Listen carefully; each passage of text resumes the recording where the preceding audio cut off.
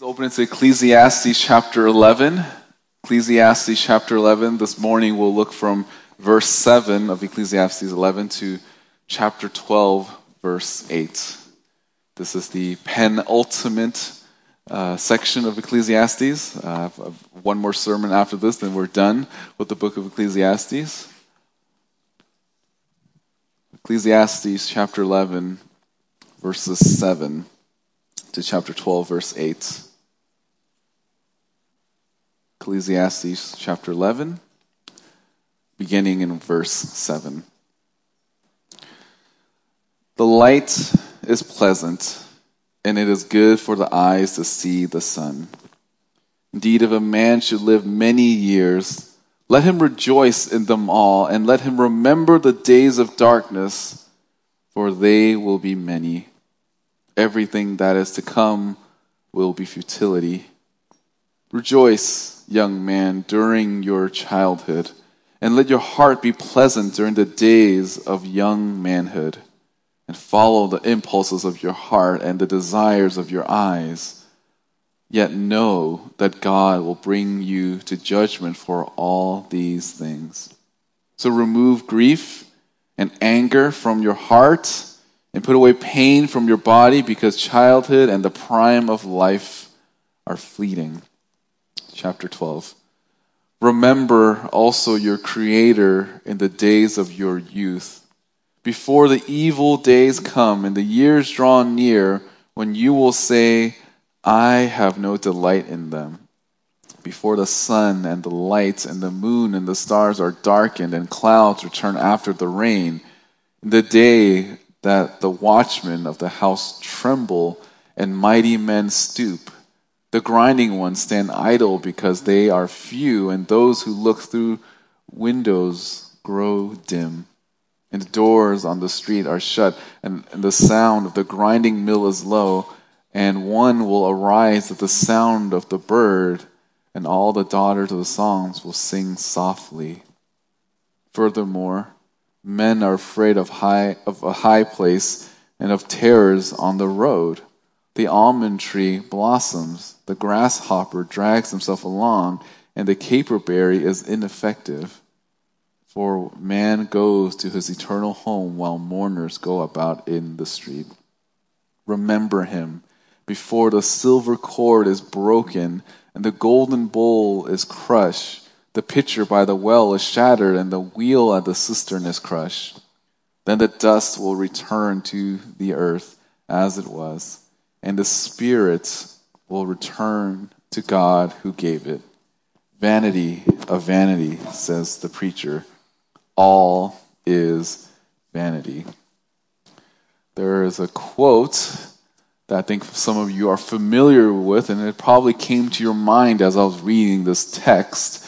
There's this famous saying in Latin called carpe diem, which translated means seize the day. And although this quote is familiar to us in our Western world, I think one thing that's missing is the rest of this sentence. That phrase, carpe diem, is Latin, and there's actually a longer sentence I think actually helps encapsulate the idea a little bit better. And I'm not going to read Latin because I don't know Latin, but you could probably ask some of the homeschoolers, they might know it. But the line that comes after seize the day is this: put very little trust in tomorrow. Seize the day, put very little trust in tomorrow. And although this is written in 23 BC, the idea, I think, stems all the way back to what Solomon talks about here in the book of Ecclesiastes, that life is short, so seize the day. You don't know what tomorrow will bring, so enjoy the life that God has given you. The book of Ecclesiastes is written by Solomon, as we see in chapter 1, verse 1. It begins by saying the words of the preacher, the son of David, king in Jerusalem. And Solomon, we know, is known as the wisest man in the world, but that's really a misconception of who he is. Because he didn't ask God for wisdom necessarily, but rather he asked for discernment. He asked God to give him the ability to know right and wrong so that he can govern Israel well. He asked God to give him this unique ability so that he can watch over and guard the people. And for a while, it seems that he did excellently. He used God's gift well. God was pleased with his request, and the result of that was he was able to get wealth and health and all the prosperity and all the things that's reserved for those that are seeking after him. But we know that even though Solomon has this unique ability to discern right and wrong, he chose the wrong path. 1 Kings 11 tells us of this king that because of his sinfulness, because of his folly, even though he had this unique ability, he chose the things that made him turn his heart away from the Lord. This recurring phrase in 1 Kings 11 is that because of all of these foreign women, that his heart was turned away, that he longed after other gods. And if you read through 1 Kings 11, you might conclude that Solomon was some sort of false convert, that he didn't believe in Yahweh, that he abandoned the faith. And I believe Ecclesiastes functions as an epilogue of sorts in his life, that he looks back at his life, that he sees that it is completely wasted. All the pleasure that he pursued, all the materialism, everything that he tried to live without God, he concluded that everything is vain. In the first 10 chapters of Ecclesiastes, it was really a philosophical argument about why living in this fallen world, as short as it is completely meaningless without the Lord. That life in a fallen world without God, as brief as it is completely meaningless without God. Life can sometimes be like bubble gum. You can chew it and the flavor lasts maybe 5 seconds or so, and afterwards you just have this little thing in your mouth. Or life can be described as cotton candy. It looks nice when it's being made, and you put it in your mouth and it just dissolves right away. Life is like a vapor, the steam off your coffee cup. You see it for a while and it just disappears. Because that's how short our life is. And if we want to honor the Lord and glorify God in this life, as this brief life that we have here, how are we supposed to do it? How do we seize the day? How do we enjoy all that God has given us in this life? How can we do it in such a way that is honoring to the Lord? For our outline this morning, there's 2 ways in which we can do that. 2 ways in which we can glorify the Lord in this fallen world. First is to rejoice, and second is to remember. First, we rejoice in the Lord, and second, we need to remember the Lord. Let's look at our first point, rejoice. Chapter 11, verse 7. The light is pleasant, and it is good for the eyes to see the sun. Solomon begins this portion here by talking about how life in the light is good. This illustration here is used to describe just living in a world where there's light, basically daytime. Because back then, you couldn't really do much at night. They didn't have what we call a night life. People didn't do much at nighttime. They were usually at home. But during the day, that's when they can work. That's when they can go and meet people. That's when they can socialize. So Solomon's saying that the light is pleasant. Enjoy this life. And I think it goes beyond just looking at being outside, but just this reality that daytime doesn't last forever. Eventually, it will become nighttime. That this life here is short.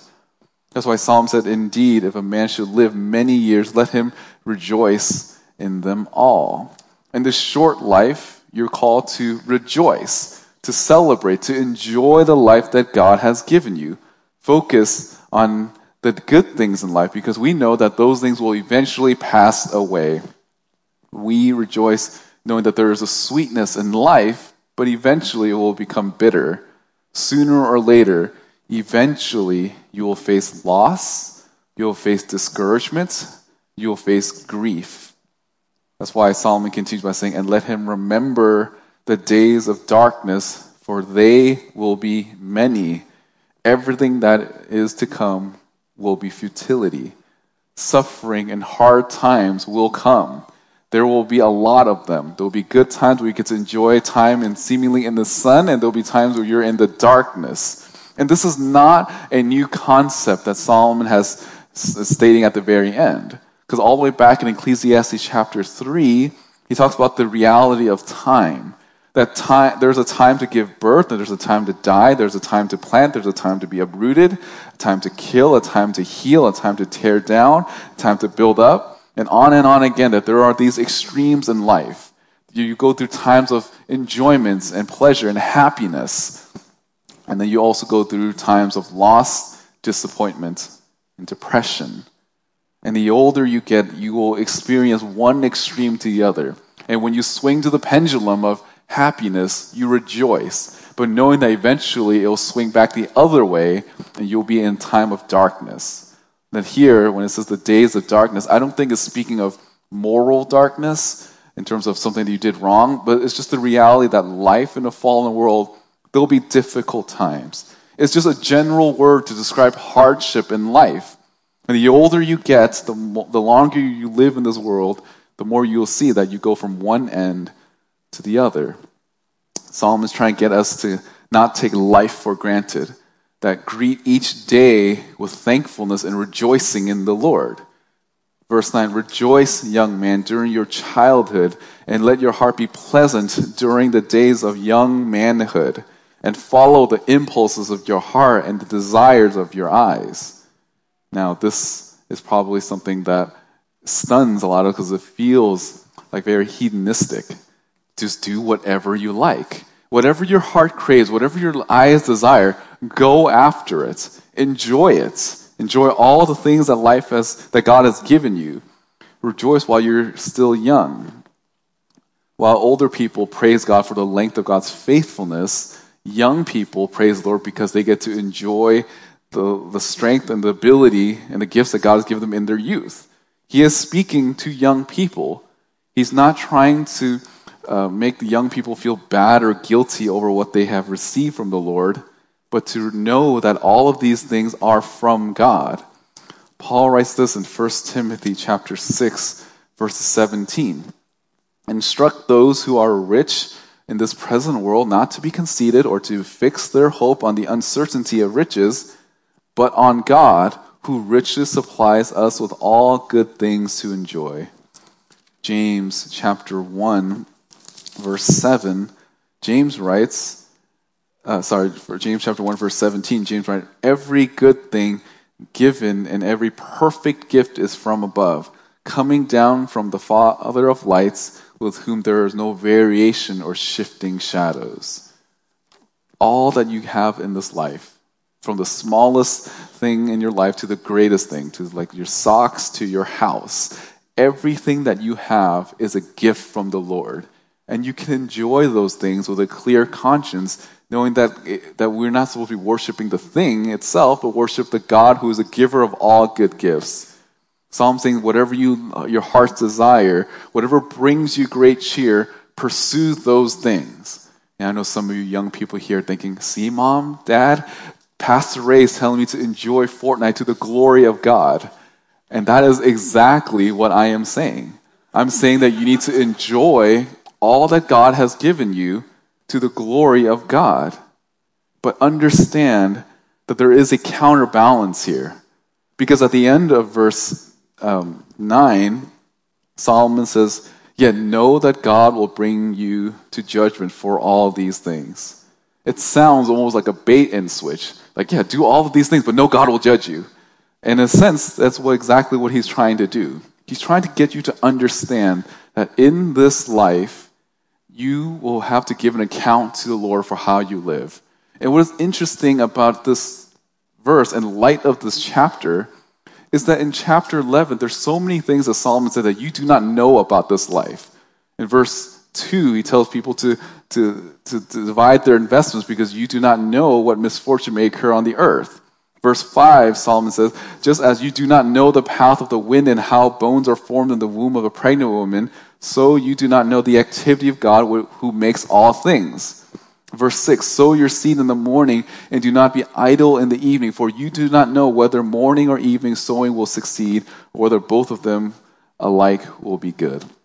So all of that to say, at the beginning of chapter 11, there's so many things that you just don't know in life, but there's one thing that he is definitely clear on, is that you will be with God and he will have to give an account to the Lord on how you live. How you live your life in this moment matters because you know that there is a life after. And he's certain that one day that you will see the Lord and you have to give an account on how you use the gifts and the life that he has given you. Solomon here understands that young people have many temptations. And in case you think that you can live however you want, understand that Solomon knows what that life is like. He knows what it's like to pursue every pleasure there is under the sun. And he did it without the Lord. And his conclusion was that his life was miserable because it was not honoring to the Lord. It was not centered around God, and it was meaningless. All his pleasures, all his endeavors led him to nothing. And he wasn't able to even enjoy any pleasure because they were outside of God's boundaries. He wasn't able to enjoy the materialism or the relationships that he has because they were not centered around the Lord. Celebrate the gift of youth, but know at the same time that God, who's the giver of all these gifts, will have to ask you, how did you use the gifts that he's given you to glorify him? And you can't expect to give a good answer if you're living in sin. You can't expect to enjoy this life if it is filled with sin. And Solomon is trying to get us to understand that life in a fallen world, if it's in sin, although you might have momentary pleasures, at the end of all things, you will realize that you've wasted your life. Life to Solomon was completely meaningless without God. And it will be that way for you and me if we live life for pleasure and not for the Lord. If you're certain of God's sovereignty over your life and the authority over your life, it doesn't regulate you from doing sin. It doesn't mean that you can do sinful things. Rather, it enables you to enjoy the life that God has given you. The second that you acknowledge that God is the center of all things, that's when you can truly enjoy the gifts of the Lord and find meaning and purpose in it. The life without God is meaningless, and pleasure without God is meaningless. Then the opposite is also true. That life, purpose, pleasure, all of these things are meaningful because God is the center of all things. You can embrace and enjoy all the things that God has given you if God is the center of everything. People who are obsessed with their work, and that's all they think about. They could spend hours, weeks, years, and decades on their career, only to look back and realize that everything that they've done is completely useless because they did not work with God as a center. They didn't think, how can I use my career as a way to build up God's kingdom? How can I give glory to God with the gift that God has given me? There could be people that live in a way that's just filled with pleasure. All they care about is going on vacations and buying things. And maybe for a while you can enjoy those things, but eventually you look back at your receipts, you look back in your closet, you look back at all the things that you possess, and you realize that all that you have, all of the time and money you spent is completely meaningless. Again, these things are not bad, but things like rest, things that you buy, these are ways in which they should rejuvenate you to go and honor the Lord some more because of it. It should give you rest so that you can go back to doing what God wants you to do. And this goes the same way with ministry as well. If you think about ministry as just a place that you come to church to do things, as opposed to focusing on the glory of God and trying to make it known, then you find that ministry will become meaningless. You find yourself going in and out of church, not knowing why you're doing what you're doing. You'll be discouraged because God is not this person you're truly serving. You're just here as a busybody. And Solomon is trying to get this point across that whatever we do, whatever gifts that we have, we should enjoy it to the glory of God. But we must fear the Lord. Nothing matters without God. But with God, everything matters. Everything matters because we know that this life is not all that it has, that we have an eternal life, and that we have to give an account to the Lord and how we are to live our lives. If we have God at the center of everything, everything will make sense. That's why Solomon says in verse 10, so remove grief and anger from your heart and put away pain from your body because childhood and the prime of life are fleeting. So he's saying that your life is short. Don't dwell on those things that are not going well, but rather rejoice. Rejoice the things that you do have. Rejoice. But for us, what are we supposed to rejoice in? If we know that God is the author and giver of our physical life, then we rejoice knowing that he's given us everything here. But as Christians, it's not just that, because we know that God is also the author and the giver of our eternal life as well. This life is fleeting. All of the pleasures that we get to enjoy in this life, they will eventually pass. We get to live this life for the Lord, and we should do it with a clear conscience. We should feel guilty with the things that God has given us. And this is why in 1 Corinthians 10:31, Paul writes, whether you eat or drink or whatever you do, everything that you do it for the glory of God. We get to enjoy this life. And with every passing moment, we can anticipate a greater joy that is to follow. It will be hard. There will be hard times, and in those hard times will make us think that it will pass. That's why early on he said that the bad times that come, there will be futility as well. When we go from one place to another, it is going to be difficult, and it's going to be heart-wrenching at times. But we know that in heaven, one day we will be with the Lord. And that's this promise that the Lord has given us. That's why we rejoice in this life, because every passing moment we are inching closer and closer to paradise. Heaven is a place that is without darkness. Heaven is a place where there is no time of discouragement. And any time in this life when we go from one extreme to the other, we rejoice knowing that it reminds us of God's promises in the future. Which leads to our next point. If you want to glorify God in this fallen world, not only do you rejoice in the Lord, but also you need to remember the Lord. Remember the Lord. In the Old Testament, whenever we see the word remember, a lot of times it's not just recalling to mind data or information. In fact, in Genesis, it says that God remembered Noah. He was on the ark by himself. It wasn't that God did not know that the people on the ark and the animals are the only thing left on earth, that he needed some sort of reminder. Rather, this was just language that is used to describe what God was doing. Because it wasn't that God didn't have knowledge. He's omniscient. But that remembrance compelled him to act.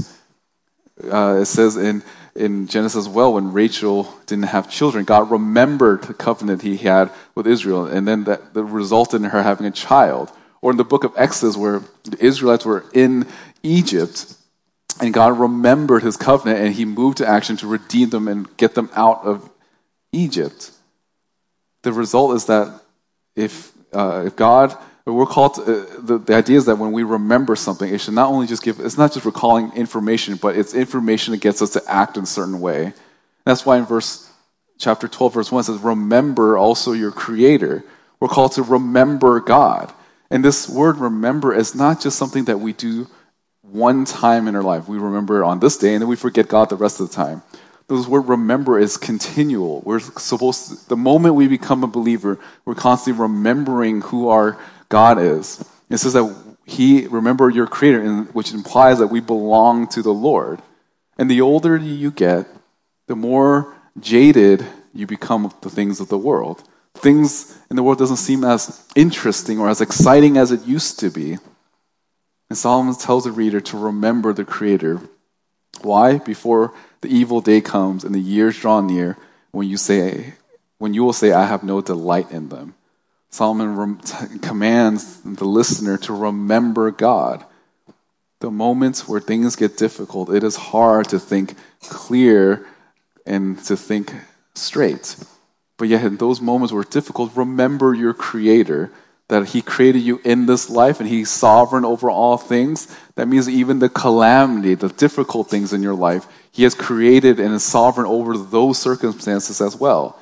And in these moments where you're in time of ease, cultivate in your mind and heart a diligence in terms of remembering who God is. Remember the Lord now before the hard times come. God created our life and we owe our life to him. God tells us to remember him as our Creator, and everything in this world we get to enjoy, but there will be times of difficulty. And in those times and difficulties, we need to remember the Lord. That's why it says before the evil days. I think this phrase evil days is similar to the days of darkness. It's just general times of difficulty. When life gets hard, remember the Lord. That's why later, from really verse 2 to verse 7, Solomon begins to give different illustrations to describe what life is like when you get older. Remember the Lord while you're young, because what's ahead of you is all of these different difficult things. It says in verse 2, before the sun and the light and the moon and the stars are darkened and clouds return after the rain. This is just speaking of this time where things will get difficult. There's a time of sun, and then eventually things will get darkened. It's like these are calamity languages here. So that when those times come, remember that God is the creator of all things. In verse 3, he begins by saying, in the day that the watchmen of the house tremble. The watchmen back then were really like a sentry or a soldier that's guarding a city. And he's saying here that this watchman will eventually become weaker. In the day the watchmen of the house tremble, their physical strength begins to fade. A few years ago, I remember watching a documentary on Muhammad Ali, and this was not during the time when Muhammad Ali was at his prime. In fact, it was during the end of his reign. He didn't move as well as he used to. He was a lot more fluffier. He wasn't fluttering like a butterfly anymore. He was a bigger individual. He wasn't able to run as fast. He didn't move as quick as he used to.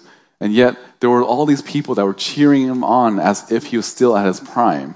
And this documentary is very sad because you realize that he isn't there anymore, but people were just trying to feed him information that as if he still got it. And they were interviewing people, why did you let him fight? Why would you let him go into this fight knowing that he's in this condition that he wasn't going to win? And the reason was just because, we wanted money. We know that he was a draw, even though he was no longer at his prime.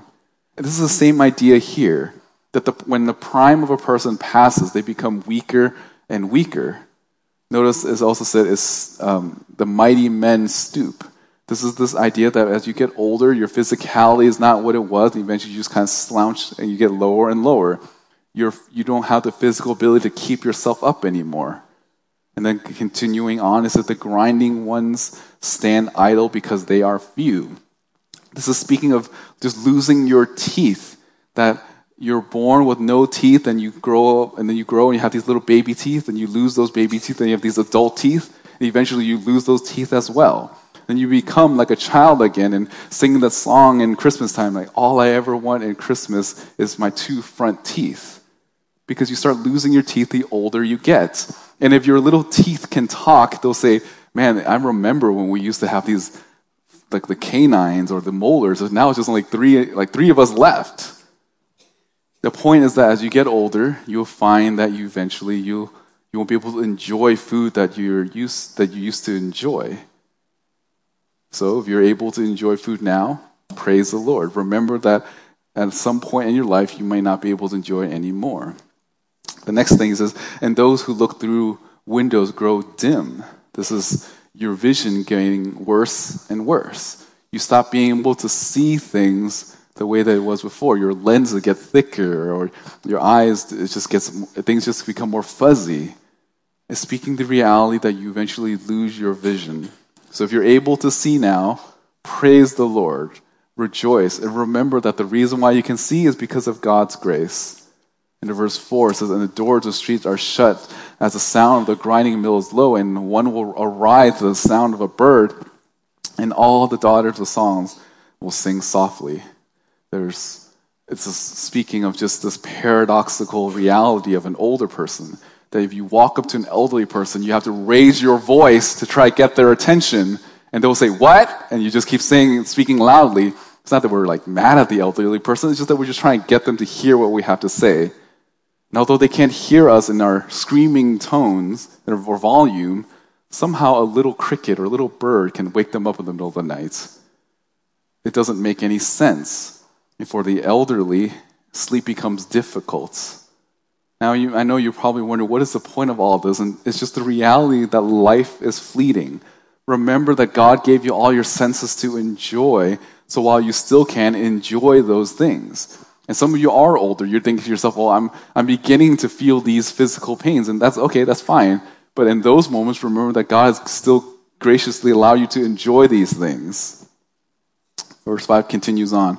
Furthermore, men are afraid of high places, and that just exactly means exactly that. That suddenly everything just seems a lot higher than it used to be. I remember just watching my kids jumping off things, I would panic and freak out because I think oh no, they're going to break all their bones in their body, but they're really jumping from the first step to the floor, and I'm already panicking. It's suddenly I feel that age, everything just seems so much higher, or I don't want to fall because if I fall, everything in my body will break. And it goes on to continue saying that the streets are a very terrible place. So the terrors are on the road. And this is when you're young, you think, I can go down the street, I can take care of myself. Thug life. You could go for it, or you could run away. You think that you're able to do those things, but as you get older, you look down at certain places, you just don't want to go there anymore. You drive and you see, welcome to Oakland. You think, okay, no stopping. We're putting the foot on the gas. We're going to get out of the city because it's dangerous. There's places that it makes us more terrified because we understand what's out there in life. And so the almond tree blossomed. I had to look up what an almond tree looked like, and I realized I've actually seen it before. When I was driving down the 5 in college and in seminary, I remember seeing these trees that they're all white. And the picture that Solomon's trying to get at is that as you get older, you'll have white hair. And there's nothing wrong with that. There's nothing wrong with the white hair, and the Bible speaks of wisdom that comes with white hair, and some of you may not have hair at all. And that's also okay, because that's just a part of being in the fallen world, that your body starts to decay. Don't make fun of bald people, because we see that in the Old Testament, and bears attack those people. So let's, keep our comments to yourself about people's hairs. But it's just a reality that Solomon is trying to get at, that you become older, your body changes. Later on, he said the grasshopper drags himself along. This is speaking of a grasshopper, the little bugs that jumps around and fly around. Eventually, they don't move like they used to anymore. They just kind of slowly walk. And this is a reality that as you get older, you're not as mobile as you used to. You might even need a cane to help you drag along and walk around. Your legs don't work the same. Then later on, it continues on to say the caperberry is ineffective. This is just speaking of the reality that you won't enjoy sex like you used to. That desire for intimacy is gone. Moving on, for man goes to his eternal home while mourners go about in the streets. This is the sad reality that the older you get, the more funerals you go to. 2 years ago, there was I guess we're speaking of Oakland, there was a family in a car in Oakland. They were just driving on the freeway, and a car pulled up to them on the freeway and started shooting into this car. And the kid, there was a 2-year-old that died, and I know this, and I not only know, you're hearing on the news and reading about it, but I know where this kid is buried. I'm not creepy like that, but it's just that I saw this kid in a mausoleum that's about 3 or 4 places away from my father-in-law. And it's strange that you look at this mausoleum, you see someone that is 60 years old, and you see people that surpass 60 years, and this kid didn't even surpass 6 years old. That's the reality of life, that there are people as you get older, you just see more people going into the grave.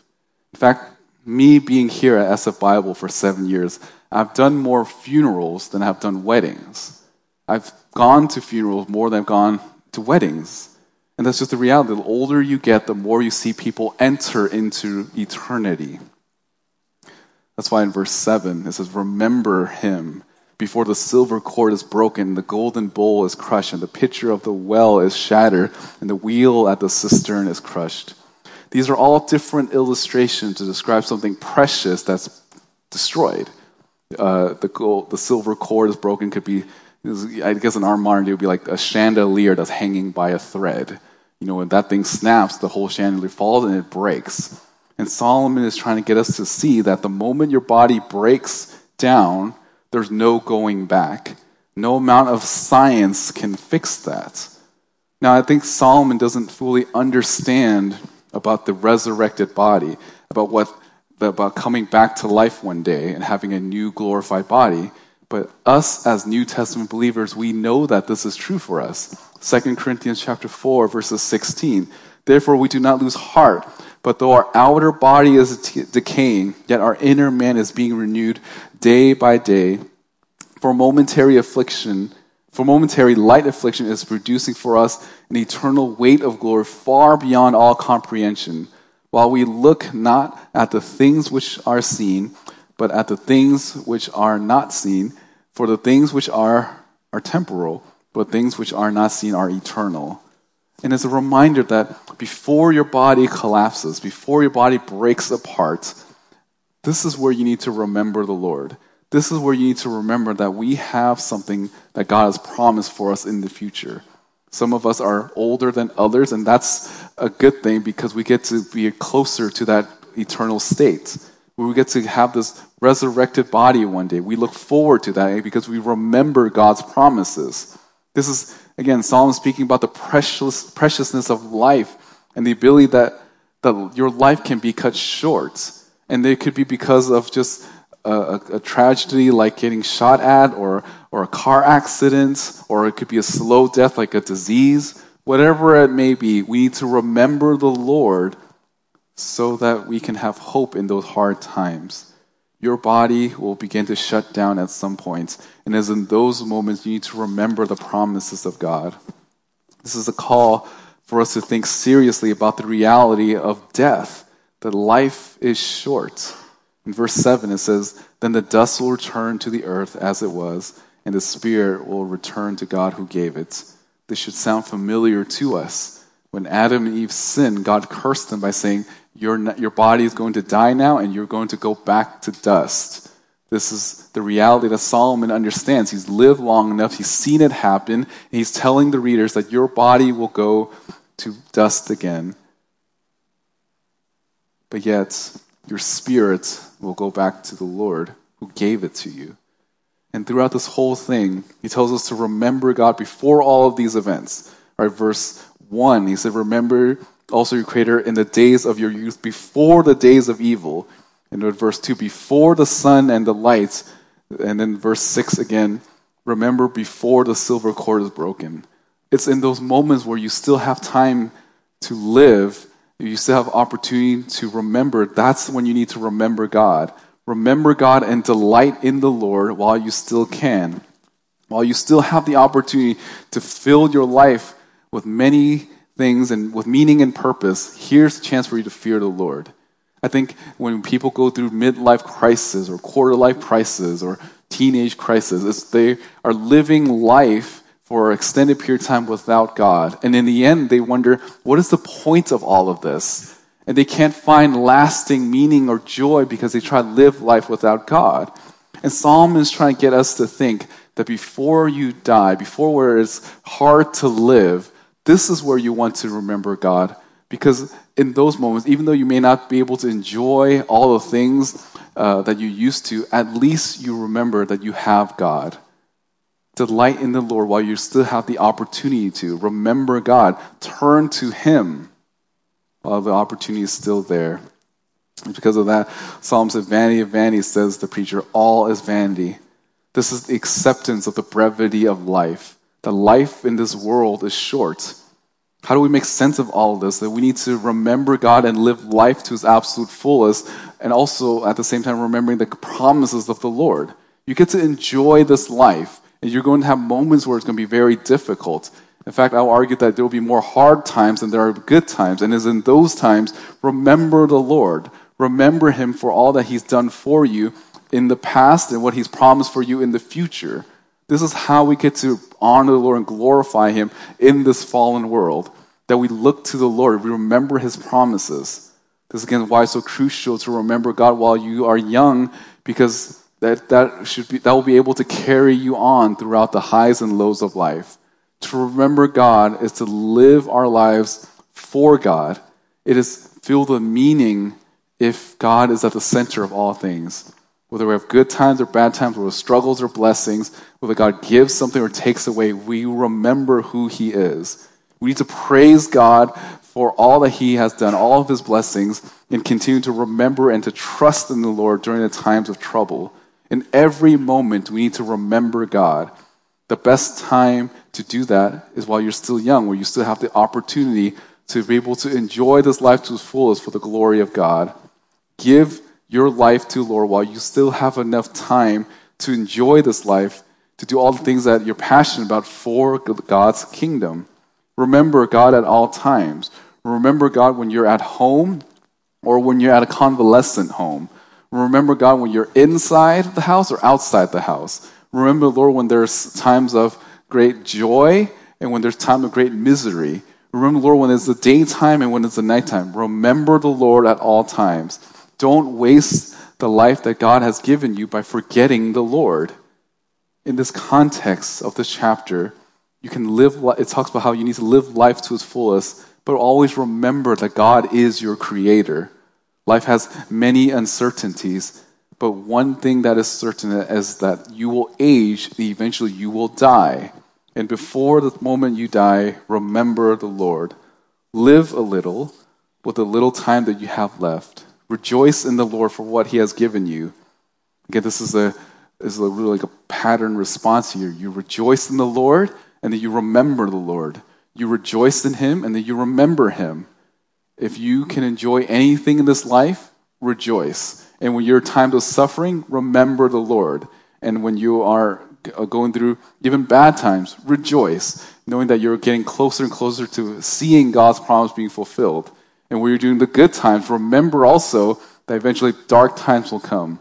And I trust that as you continue to rejoice and to remember the Lord, you will live in a way that's filled with meaning and purpose, and ultimately you'll be glorifying to the Lord in all that you do in the short life that you have here on earth.